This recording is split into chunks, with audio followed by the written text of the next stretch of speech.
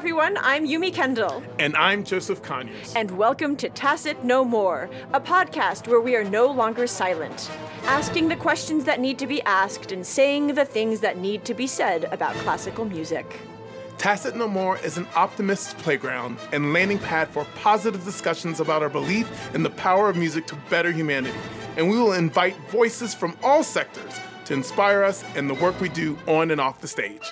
Joe and I have been friends for nearly 25 years and have over 40 years between us as professional musicians. We've had the best of conversations. Would you join us? Hey, welcome back, everyone, for the last episode of Season 1 of Tacit No More. Can you believe it? Where did all the time go? Where did it go? It's been an amazing ride, speaking to such amazing people, inspirational, forward-thinking, with a lot of room for reflectivity on our end. Yeah, that's absolutely. For sure. Well, before we dive into that, why don't we just go into one good thing? Sure. Okay. So by now, those of you who've been listening, this is what we do each episode to center us as we start our conversation. This is an activity that brings connection and openness, and it orients us to the positive. And it's like a flashlight shining in a dark room, and what we see, what we pay attention to, is what we experience. So we want to ask ourselves and invite you, our listeners, to also think about that as well.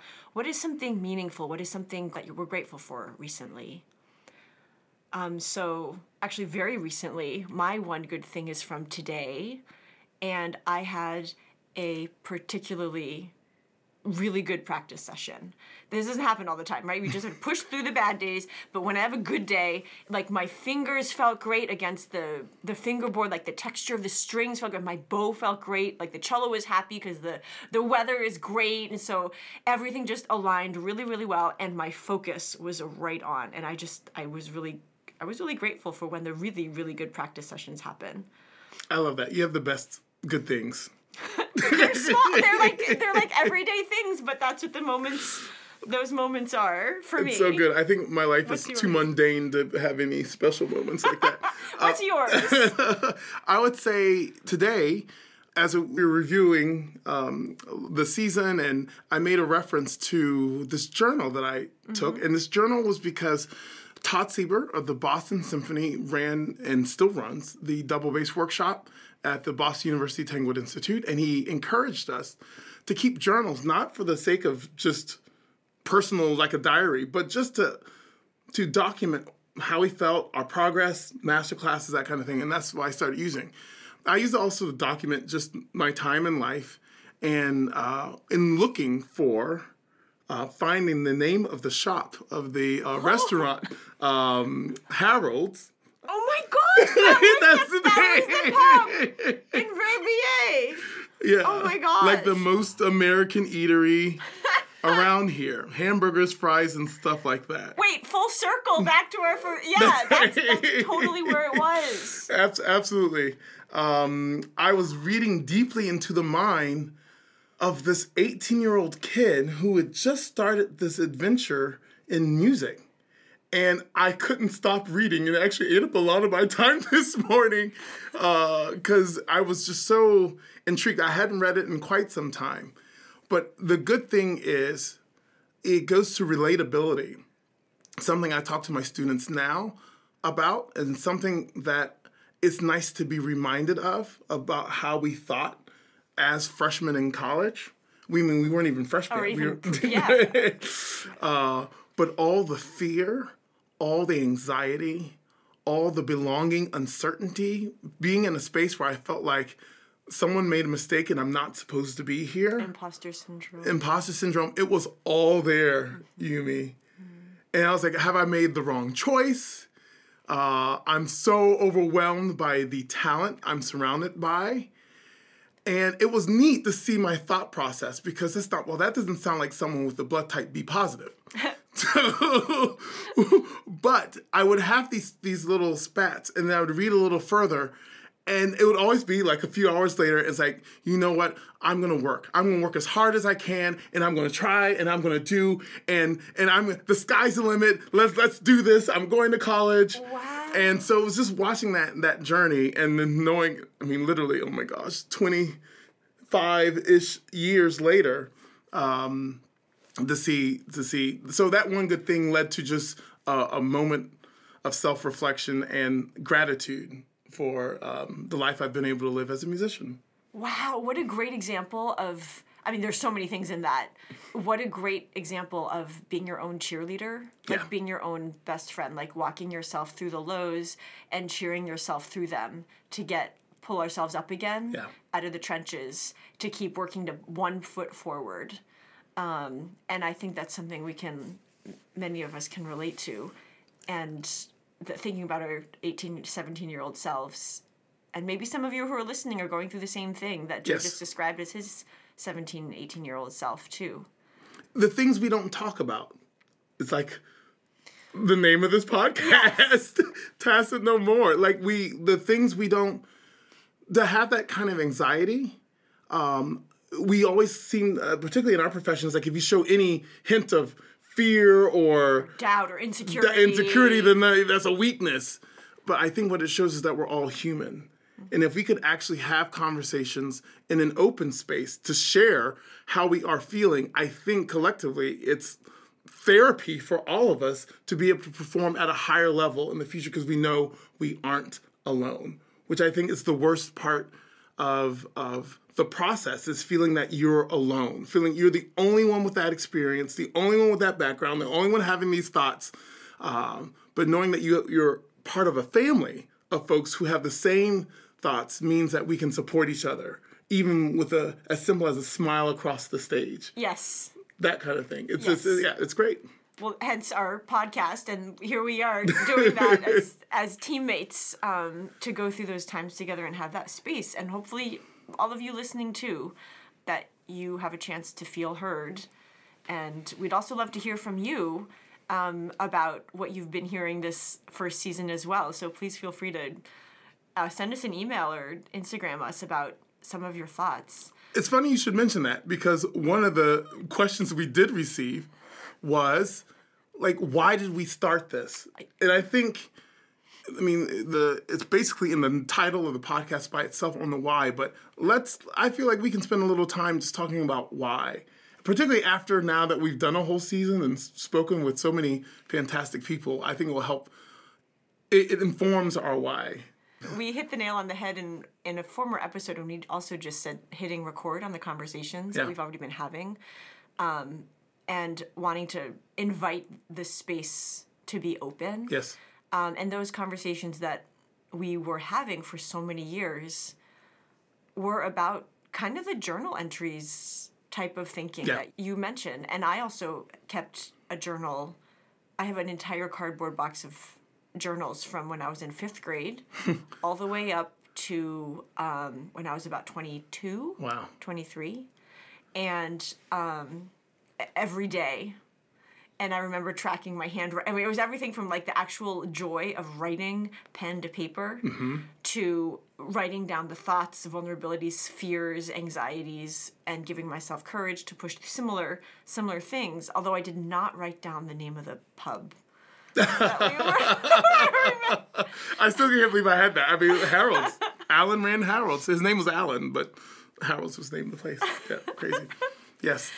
And yeah, so I mean, for me, opening up is kind of like opening up the floor, and for us to be modeling the kind of conversations that we want to also be having with other folks in this trusted space. Yes.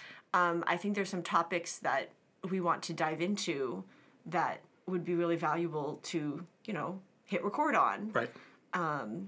And yeah, well, what are your general thoughts on that? No, I would say when I think about speaking with Catherine Needleman, I made this observation, I think it was in the review when we were just talking after her very powerful appearance on the show.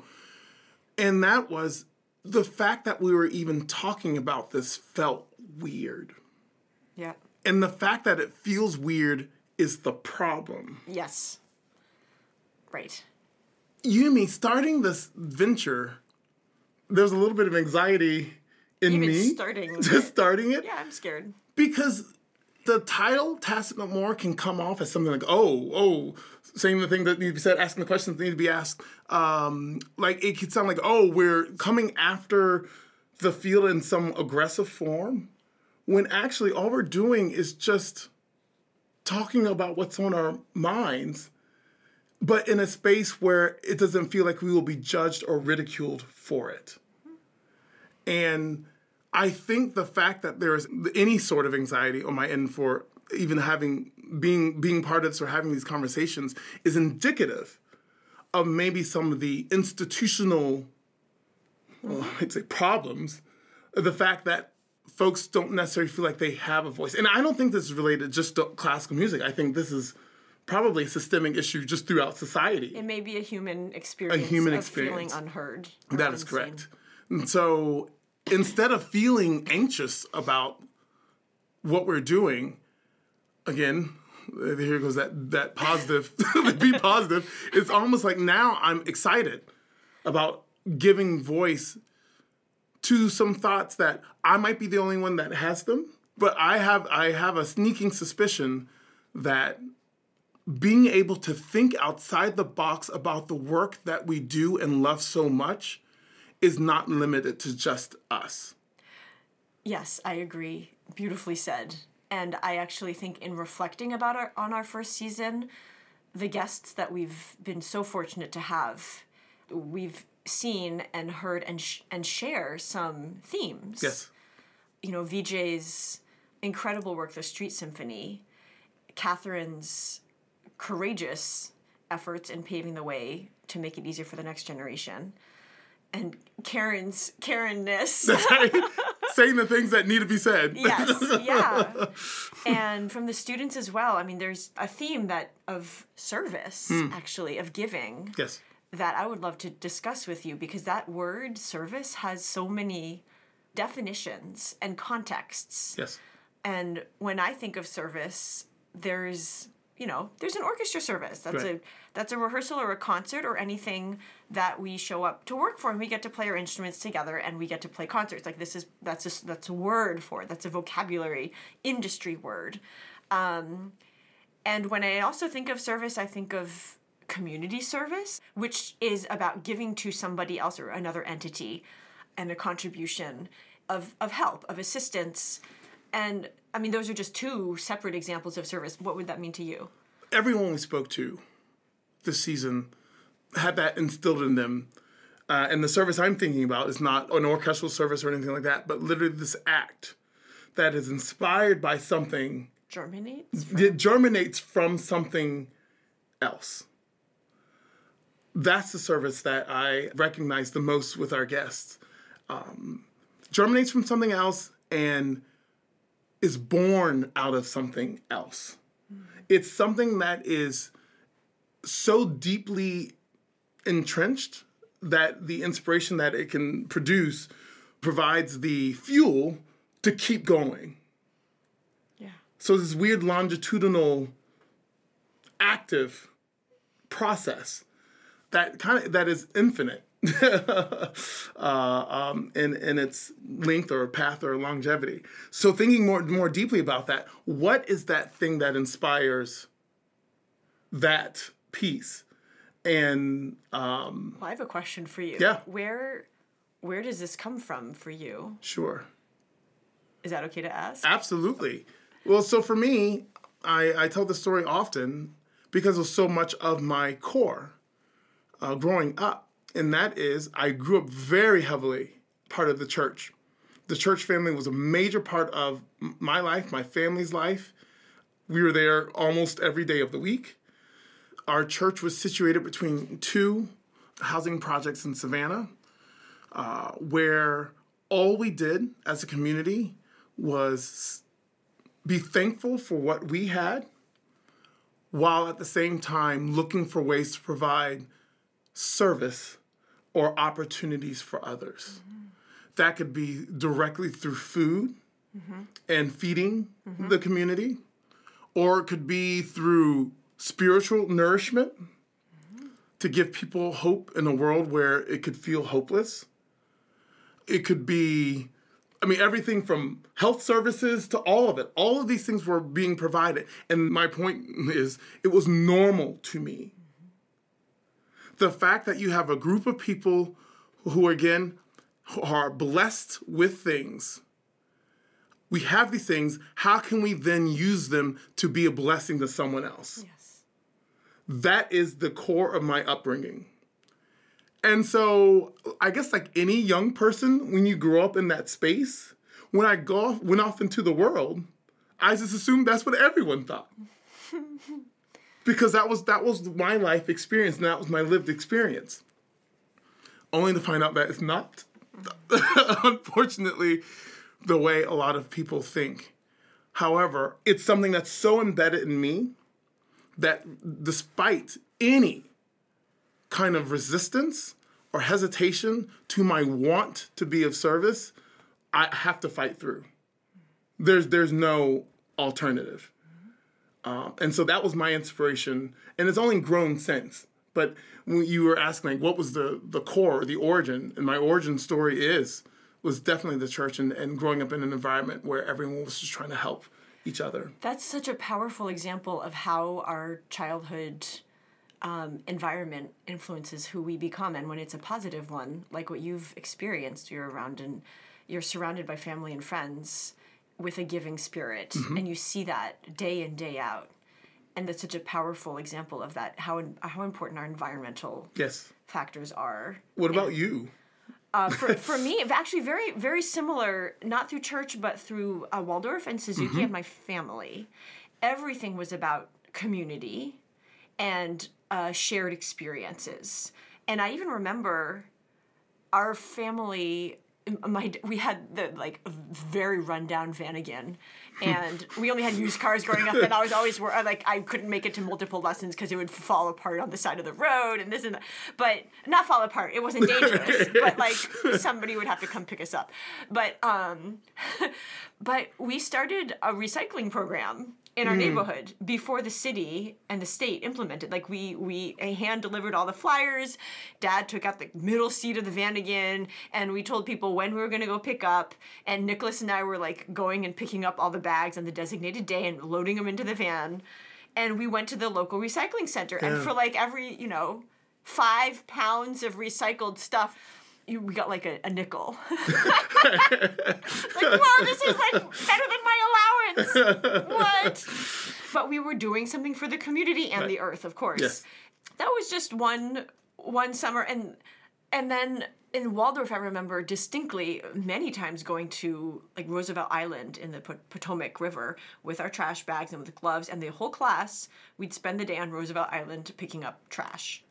And it was fun. Yeah. All of these things were fun to do, because not steeped in shame. Look at this trash. Never do. We were just picking up, and I got to talk with Liz and Glenda. We would chat and picking up, and it was just part of something you do. You help make things better, and you help clean up the earth, and you get to hang out with your friends, and this is cool, and isn't that great? And it was just a part of a fun communal experience, a shared experience for a shared goal. Yes. But that wasn't even deliberate. I mean, maybe it was in a botany class or something. Maybe it was in biology. But it wasn't a, scolding or anything. It was just a fun experience. We got to go clean up, and that was that. I mean, we had 4 family get-togethers, 4 families from each of the Suzuki, from the teachers' studios, of friends. It was Jennifer Kane, Bialystowski's, Frivogels, and us Kendalls. And all of us would convene once a month on one of our homes for a potluck dinner, like a Saturday afternoon or a Sunday afternoon. And then after dinner, distinct memories of under the dining room table with pen and paper and creating the program for the evening. Okay, well, I'm doing the Swan, Jay's doing Fiocco Allegro, Nicholas is doing Sights, or whoever's doing... And Ben Frivogel was doing hide and seek. And so, but we made programs and learning and figuring out how to arrange everything in the program so that we could then play for our parents who were sitting in a living room to receive the music. Right. So this is a powerful memory for me because it's something that we co-designed, and then we had dessert after the performance. The most important part. But, we'd all, right. If there's a reward. So this is not an example of intrinsic motivation at all. Extrinsically motivated by dessert. But I love this example because it taught me how to program. Like, I'm not a programmer, but it taught me, and we've talked about this, about how to create something for other people and that sort of agency. Right. And how do we do this? Oh, let's do it together. Oh, it's fun. Right. Oh, we get dessert. Right. But so when I think about these are just some examples of the over time experiences and values that I feel are a deep part of my identity is how can I help? What can I do? And what can I do joining the people around me who feel similarly with a shared goal? Right. And that's what I love about a kindred spirit with you, with our guests, Right. and inviting our listeners to start thinking about this too, because I think this is, I often feel alone. Mm-hmm. I feel so alone sometimes when I've been doing initiatives in various settings that, anyway. No, I feel you. I feel you, Yumi. I feel you. I'm right there with you. No, absolutely. And I think the way you talked about community is very much like the community that I had, very different. Mm-hmm. However, I think what makes it special is the fact that that shared community had the same value system. Yes. And it was those values that was our North Star. Mm-hmm. Those values guided who we were and who we are. Yes. The connections we made with ourselves, but also with our community. And it's that value system that is that fuel I was talking about earlier. Yeah. To fuel the service. Yes. Yeah. And what's so powerful about that is you feel like you were a co-creator in that. You were involved in the process of the act of service, but you're also participating in bringing to life the values. Right. You're participating in that. So it feels like there's like a sense of ownership over those values. They become a part of you, deeply embedded in who we are now. Right. You're watered and you grow sunshine. It's like emotional photosynthesis or something. Like emotional sunshine. Right. Yeah, I mean, hearing your powerful sort of values origin story through church and the sense of community. What should we start naming our values? Like what are those values then? Like, do we want to try? Oof. I mean, I don't know if I've ever thought about that deeply, so it's easy stuff. It's like golden rule easy stuff. Mm-hmm. Do unto others as you'd have them do unto you. Like it's that. Another value is if I've been blessed with something, how can I be a blessing to someone else?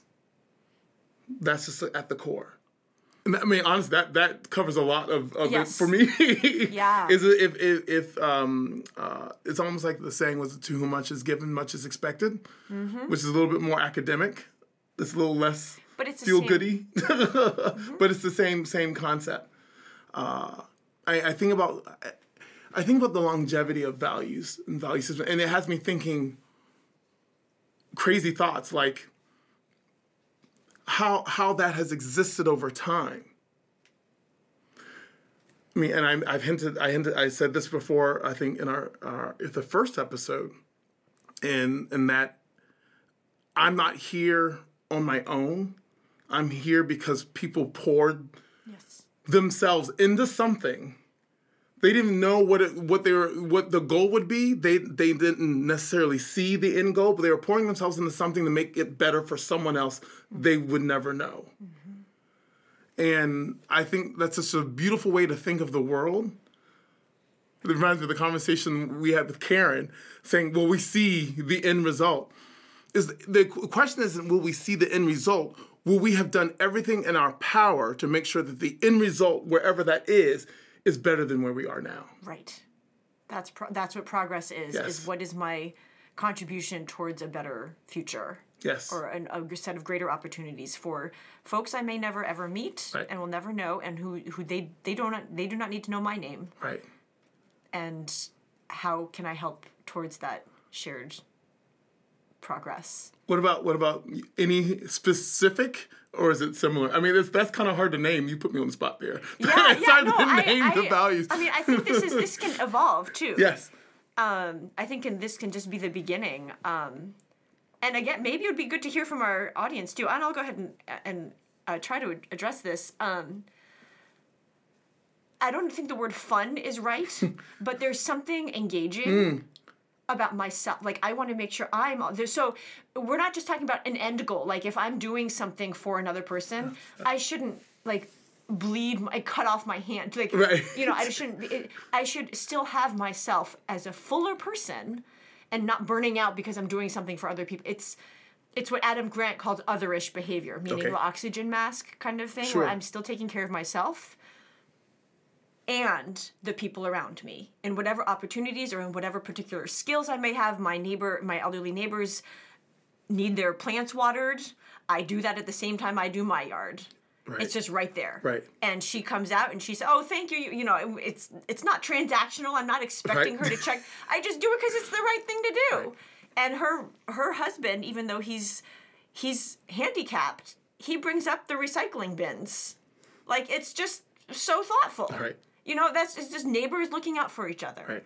And that's a small act of service, yes. but it is very meaningful because it means I feel like I can trust them. They're looking out for me and vice versa. But what I mean by fun is, like, I feel engaged. I feel it's something positive. And that it makes me feel good, but more importantly, I hope that it's helping in some way the person it's directed to, right. Or the effort. But there's something about the element of fun or engaging that I think is important, because if you're not enjoying helping or in being engaged in that, then I don't really quite know the answer to that, but I want to address that part of giving or service. That's great. Actually, you made me think of music in that way.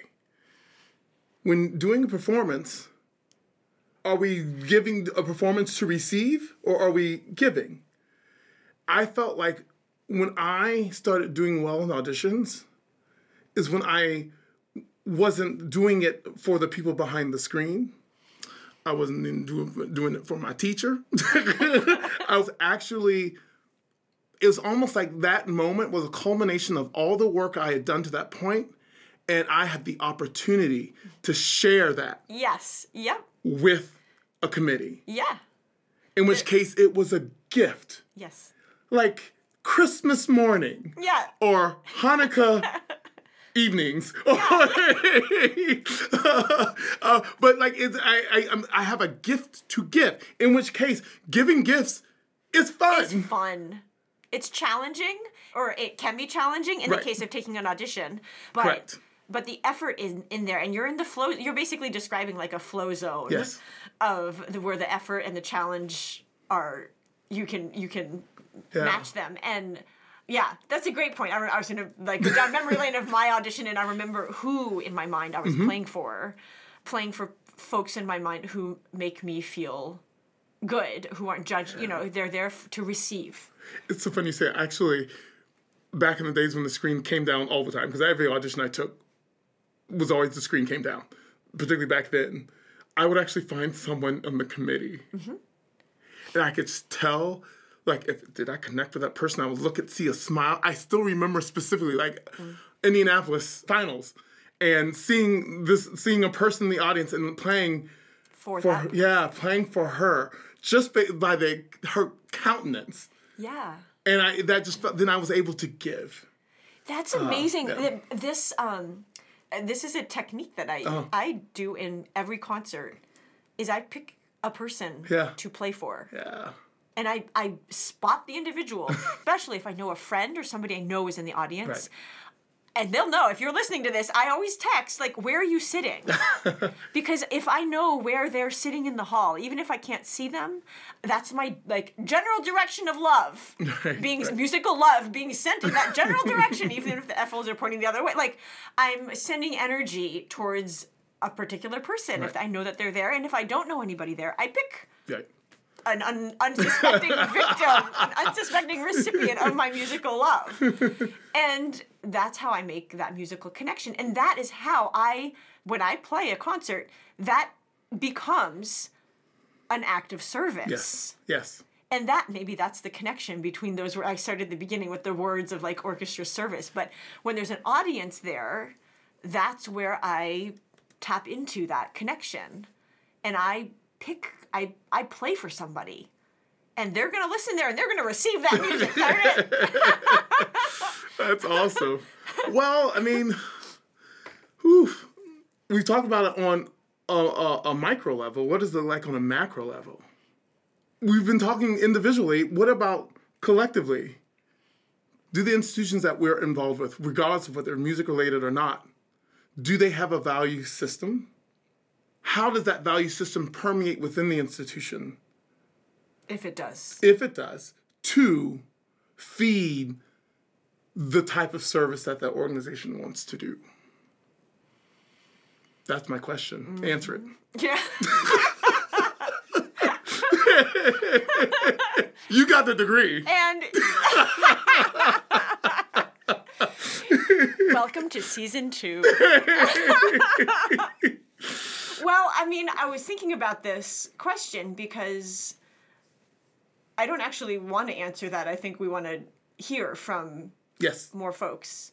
But I do think that, like bees to pollen, I want us as institutions, first of all, to be attracting and hiring musicians who share these values. I'm not saying that they already don't. Right. I know that we have many colleagues who feel similarly throughout the industry. Yes. It would be great to have a value system, whatever that may be, and we're still figuring out ours. Yes. Right? We talked about one good thing. We want openness and optimism generally as a base foundation. No pun intended. As a cello foundation, then, okay. Who have intrinsically motivated people in their value system. And then what if we are able to create, like bees to pollen, I'll analogize even further, a garden, an ecosystem where one who is intrinsically motivated, meaning for no other reason than the enjoyment of the act itself, where those kinds of acts of service or contribution stuff, those are welcomed and appreciated. Yes. And again, not at the expense of the performance excellence on stage, Correct. and not at the expense of anything else that makes playing music together so awesome, because I love getting to perform at such a high level. Like that's a treasure. Always having that top of mind. And being in environments, in a garden of like-minded souls who want to give and make our world even better, whatever that might mean. Yeah. And I feel like, so in positive psychology, there's something called person-activity fit, which is something that Sonia Lubomirsky has written about in her books, but it's basically after you take a survey and you uncover your own favorite types of activities, or what they're called positive interventions, like one good thing activity, like our one good thing exercise that we do. Right. What is something small but meaningful that you personally relate to? You might create a portfolio. You might have a particular resonance with the emotion or the feeling of gratitude. Some people actually have a deep connection with a meditative, more content, like a serene state in terms of emotional, it's not about being happy or joyful. It's whatever state of being you feel like you're most yourself. And it's not just on an emotional level, there are activities that we can do. What would it be like if we as musicians were able to cultivate and create and implement our own best selves in an act of service? What would that look like? So you're not required to do something. Right. You're not supposed to do the same thing as X other person. Right. But what, Joe, makes you tick in this arena? And that's going to be different from the next person to the next person. What makes me tick? I just mentioned my neighbors. Like I'm in a new neighborhood recently, and I love being able to connect with them. That's not using my cello skills. but that's using my social skills in another way, and that's meaningful to me. And I wonder what our industry at large start to think about and eventually implement so that we have givers, like people who are of service in their own way, in their own person, activity, fit kind of way. Correct. No, that's great. I love that you said that because I'm listening to you speak, of course, inspired. However, I start to get a little worried about folks who say, well, am I not enough? Does that make sense? And to your point, I think it definitely is a spectrum because we're all different and we live lives differently and our experiences are different. But I think when we think about the art form or what we're bringing to the art form as performers, the best analogy I can come up with is, I think, like running. Running by itself is fantastic. There are people who do it for many more miles than I would ever imagine doing with my 2 feet. I can never imagine, but apparently they hit this flow state and they can just go on and time ceases to exist and their body keeps moving for a ridiculously long amount of time over a long span of Earth. Normally traveled by powered vehicles. Yes. And that is everything to them. And I think that's amazing. And I think the only difference we might be saying in this conversation is appreciating that, honoring that, celebrating that, but then asking the question, what's the final destination? Where are our feet taking us? And I think the conversation about values is something that can then guide our feet to exactly where we want to go. Like our GPS. It's like our GPS. The values are our GPS on the marathon run. That's correct. And then what is at the end of the marathon run is what we create as the active service. So it's like so a concert is the marathon. Right. But the applause is not. We are creating an experience when we play an amazing concert. Right. It's not because we're going to get applause or get a paycheck or something. It's because that collective experience is so powerful that we all walk away, like VJ was saying, we walk away changed. Yes. From the most powerful performance experiences. And I would say now, as an expanded mindset from VJ's conversation, that lived shared experience, whether we define it as a performance, as in VJ's examples of Street Symphony, but those lived shared experiences are the marathon. But when we walk out of that experience, we are changed in some way for the better. Yeah. With a deeper connection to ourselves or to the people we've shared that experience with, or to maybe to something beyond ourselves. But we feel changed for that. There's a transformation that has happened from that shared experience. And I think that's what we're tapping into with this idea of service. Yumi, more institutions are coming up with these values. I think academic institutions are coming with values that they're instilling into their students, conservatory and otherwise. All of that's great. Can we see the change that we are celebrating here on this podcast? Can we see the change if the values that these institutions are speaking of are not expected of the folks who join those institutions? Ding, ding, ding, ding, ding, ding, ding. And with that, I think we can go on to season 2. Alrighty, everyone. Well, don't worry. I know that was a long conversation, but we are not going to rob you of the opportunity to name that tune. This is something we've been doing throughout the podcast. This will be the last one of the season. But as a reminder, we will be playing a quick segment of a piece of music. And if you think you know what it is, you can go and submit your answer via the question box in our Instagram stories. Our Instagram handle is @TacitNoMore, or you could send us an email at info@tacitnomore.com. So are you ready? The last Name That Tune of the season. Here we go. Name that tune.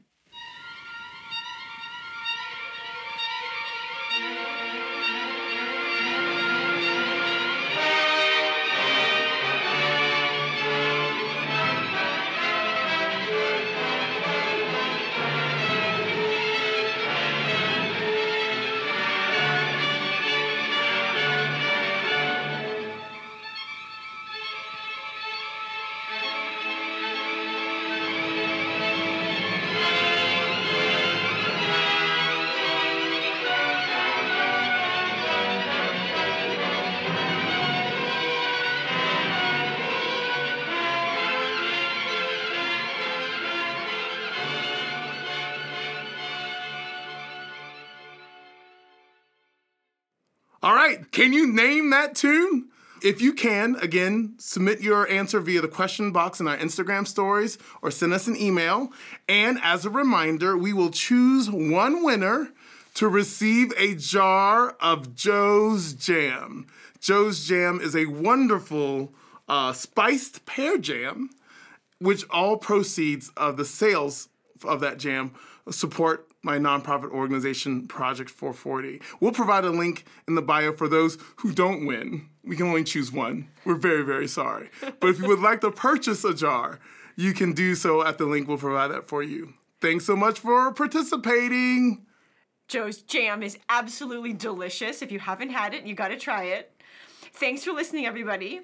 You can find us on Instagram at @TacitNoMore and email us at info@tacitnomore.com. Please share the show on social media and leave a rating and a review. Tacit No More is produced by Joseph Conyers, Yumi Kendall, Andrew Meller, and Lindsay Sheridan.